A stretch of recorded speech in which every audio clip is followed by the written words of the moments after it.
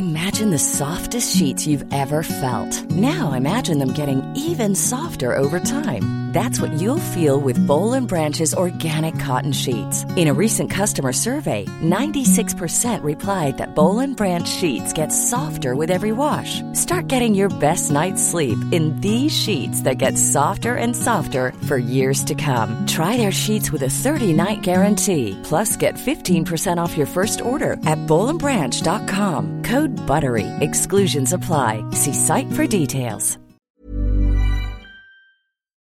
Welcome to the Financial Times Big Read, a weekly podcast featuring the best of our long-form reporting from around the world. I'm Anna Dedder from the Comment and Analysis Desk. Why have chief executives' pay packages become swollen out of all proportion to average wages? This week, the FT has been running a series of news analysis and data on runaway pay, and that was the focus of Patrick Jenkins' Big Read.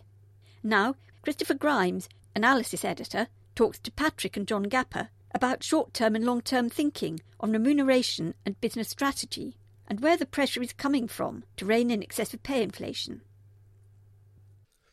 So we're here today in the London studio with John Gapper, Chief Business Commentator of the FT, and Patrick Jenkins, the Financial Editor, to talk about the hot topic of executive pay. We all know that executive pay has gone up a lot in the last 20 years, but your big read this week, Patrick, served as a stark reminder of just exactly how high it has gone up, 330% between 1998 and 2015. But there's some people, big shareholders and even some government figures who want to push back against this. Patrick, could you tell us what's going on this year? Yeah, absolutely. I think several factors have come together this year. If you look back over the past 5 to 10 years, there have been various points at which shareholders have protested about pay on a number of grounds. Normally, that high pay has come at odds with performance. And we had in 2012 the so-called shareholder spring, where quite a few big companies had rebellions on pay from their shareholders at investor meetings in the US, in the UK, in continental Europe. What's happened this year in the UK in particular is that there's been a kind of alignment between shareholders getting uneasy about pay at odds with performance, but also the government, informed by a belief that the population at large feels this, is pushing for change. Really, they're uncomfortable with the level of pay. A government green paper that came out in November stopped short of calling for regulation of pay as such, but urged there to be new ways of constraining it, really, asking for publication of pay ratios and maybe more binding votes on pay. So there's been an interesting combination, therefore, of influence over boardrooms, shareholders and government and the general public, that sentiment. And of course, the Brexit vote here was seen as being partly informed by this disillusionment among the general public that there's a cosmopolitan elite which are in part running Britain's business and the rest of the world, if you like. And that has distilled right now into this sense ahead of the AGMs that are due to be coming up over the next couple of months, into a push by investors for companies to change the way they pay their CEOs. And what we focused on in this big read was really on the structure of pay and on this one element, the so-called long-term incentive plan, which is widely seen as being responsible for that pay inflation that you talked about right at the beginning. Because if you look at the charts, it's pretty clear that LTIPs have gone from being virtually non-existent back in the late 90s to now constituting the largest element of pay. And they're seen as not having worked. Basically, these are supposedly long-term incentive plans that are bonuses which should reward long-term performance, but have been gamed in many cases and have been paid out in large amounts for actually pretty mediocre performance. John, it's easy to be, for me at least, to feel a little cynical about this because we've been hearing about inequalities since the financial crisis and we've heard about excessive executive pay, but it doesn't really feel like there's been a significant move backwards. Am I just being cynical, or does it feel like this is just something that comes up every spring? I guess if you take a step back, been growing concern about the rise in executive pay spilling out of the US, where I guess these very high rewards for chief executives maybe started. coming across the Atlantic to the UK and other countries. And in a way, I think there's been this perverse effect that the more shareholders or consultants have tried to get their heads round making it fairer, more transparent and so forth, the more it's gone up. And there has been this upper quartile effect of if you get in a bunch of consultants and you say, well, look, our chief executive's pay is in the bottom 2 quartiles, all that happens is the chief executive says, well, actually, I want to be in the top quartile. So everybody wants to be at the top. And there's a ratchet effect. I think there's a second effect that we've seen, which is a lot of chief executives have compared themselves with the private equity, hedge fund, private capital world, in which those that do well can earn a very large amount of money, and there's no real pushback from the private equity shareholders on giving them a chunk of the business. And so I think it's been relatively easy for public company shareholders to say, well, look, you gave me this job. In effect, you've qualified me now to be headhunted into the private equity sector where I can earn much more money. So even though you might be disturbed about it, that's what I deserve. And I think there's just been a gradual increase and increase and increase. And then there's 2 sets of questions. One is the social question of the sense of disturbance the outsiders feel and politicians feel about this. And then there's the narrow question of the shareholders. Is this doing them any good? Is it doing them harm? Should they really care? And I think what maybe is a little bit different is we're starting to see shareholders care. And you brought this up, Patrick, that actually there may be some evidence that these pay packages are bad for business, and shareholders are starting to realize that. How does that work? Yeah, absolutely. I mean, I think that the old maxim really among a lot of shareholders was you want to pay a CEO as much as the board thinks they should be paid or as much as they demand. The important thing is to get the best person for the job, because whether someone's paid 10 million or 1 million is irrelevant to the bottom line of the company in itself. But if you get someone who's fantastic for 10 million and generates 10% growth or 20% growth in turnover and in profits, that's very, very much worthwhile, whereby a 1 million CEO who doesn't grow the business is obviously negative. That was the old way of thinking. And I think what's changed is that people are looking over the longer term. They're realizing that actually if you incentivize people in the kind of way we talked about LTIPs and with other performance-related measures, they may start managing the business in a way that's actually counterproductive for the long term. So, for example, there's been quite a lot of academic study around investment levels and around the area of, for example, share buybacks, acquisitions, all of these common corporate strategies that are employed sometimes to boost, for example, earnings per share in an artificial way. And earnings per share, of course, is the most common measure that is used as an underpin for LTIP payouts. So if you can reduce the number of shares in issue, you boost your earnings per share. Sure. If you make a bold acquisition that might be dangerous in the long term, you boost earnings per share in the short term.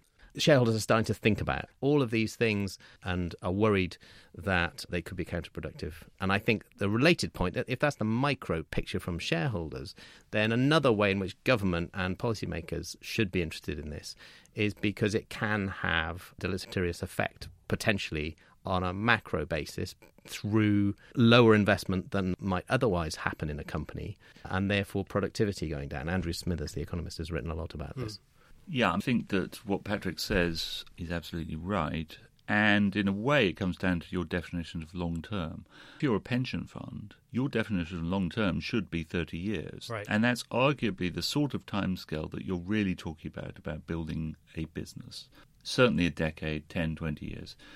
The definition of long-term, which sort of slipped in through these long-term incentive plans, is a very private equity definition of 3 to 5 years.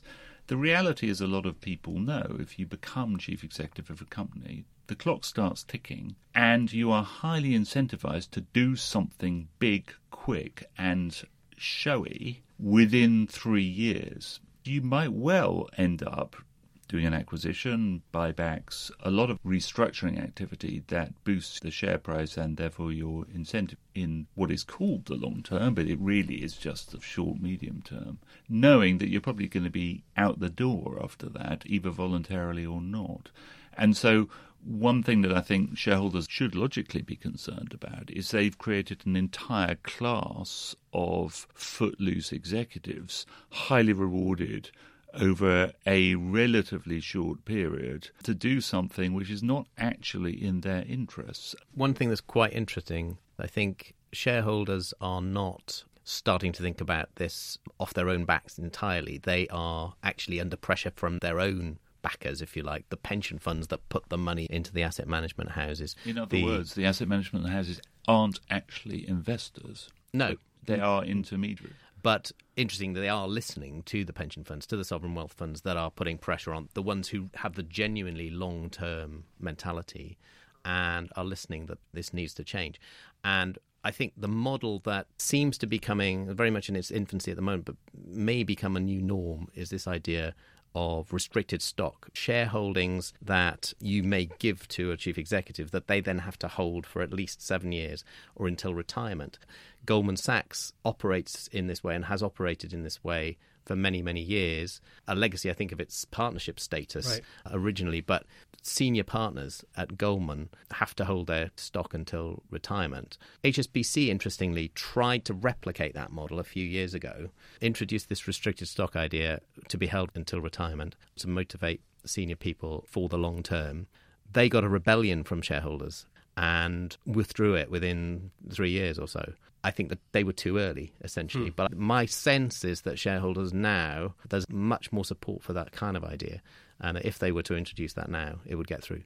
Well, there's some big asset managers who are agitating this year, right, for some change. Aberdeen, Fidelity, and some others are really hoping to take a stand and build on some success last year, right? WPP had a pretty exciting AGM last year, if I'm not mistaken. WPP, it's been a standout for quite some time. Sir Martin Sorrell, the chief executive, is the best paid CEO around. He took home more than £70 million. It's quite an interesting case, actually. Not that many shareholders get overly excited about Sir Martin Sorrell because he's a bit of a special case. He's almost a bit like John's example of the kind of private company owner in the sense that he's been there for a very long time. He's built this business from virtually nothing. He's very different from the CEO who goes in for 5 to 7 years into a company and makes hay with short-term targets, then leaves the business in perhaps a bit of disarray. And those are the companies where I think there's been much more of a rebellion, really, even though the numbers in some cases are smaller. As you say, there will always be protests at WPP over the quantum, but BP was a big target last year. There were other companies around the world that saw rebellions, and I think we are going to see more this year.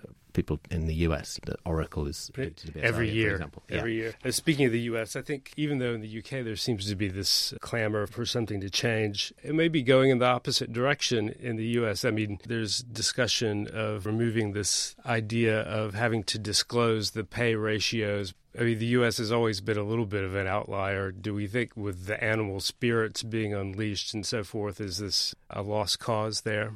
I think there's been a lot more tolerance in the States for very high executive pay, particularly, for example, in the media sector, media and tech type companies. I mean, in the technology sector, a lot of the highest paid people were the founders, and they've just got a lot of equity. In the media sector, they've sort of behaved like founders and had very large payouts. And the truth is, they've sort of got away with it.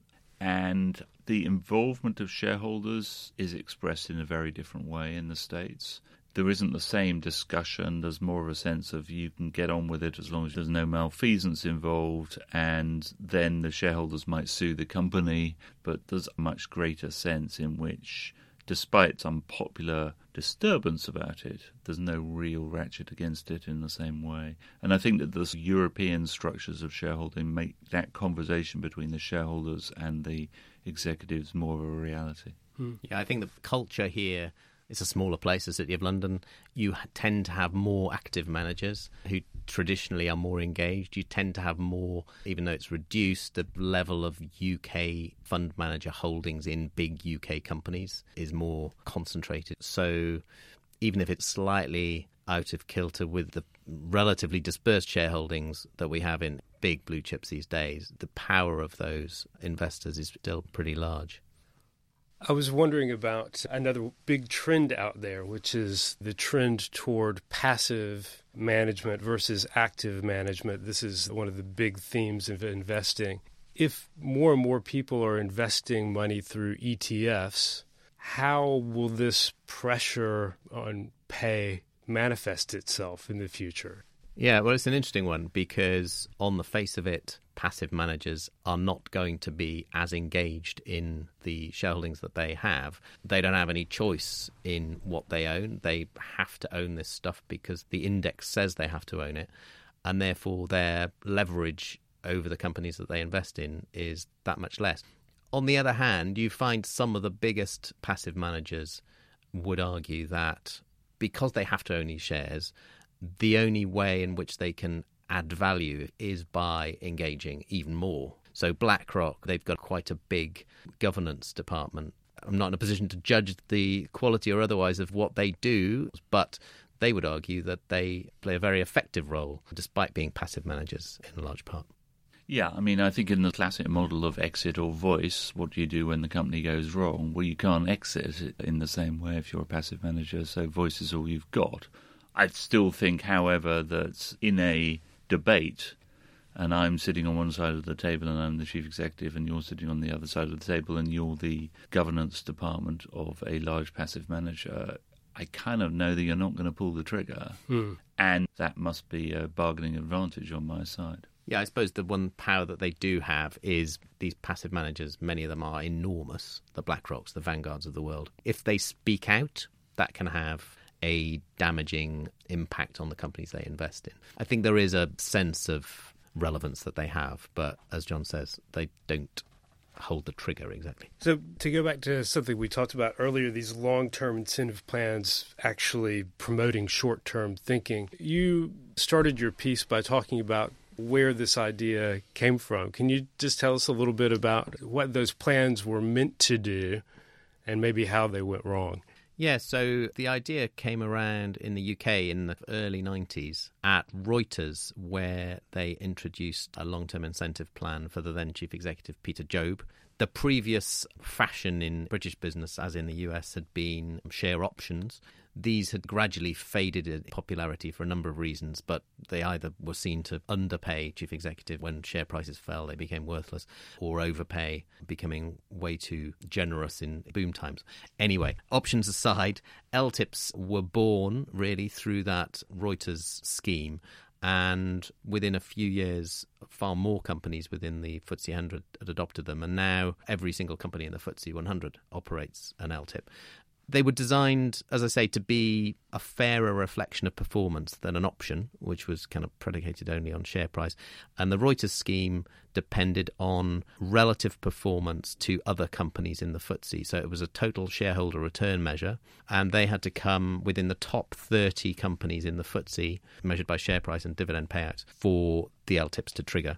In that first year that they were introduced for 1993, when they paid out in full, because Reuters did indeed come in the top 30. And Peter Jobe ended up with a far, far greater overall package than he ever earned before. And I think it's fair to say that other chief executives looked at this example and rather liked what they saw. And I spoke to Peter Jobe about this, actually. And at that time, corporate governance standards allowed the chief executive to be very much involved in shaping remuneration structures, and he was intimately involved in devising this. The governance standards have changed so that now it's supposedly only the remuneration committee that judges these things, and the CEO is not involved. Even so, as John said, we've still got this huge ratcheting effect, and it's a fear, really, I think, among boards that they don't pay their CEOs top quartile packages, they will lose them. But I think, as we were saying earlier, investors are starting to harden their attitudes.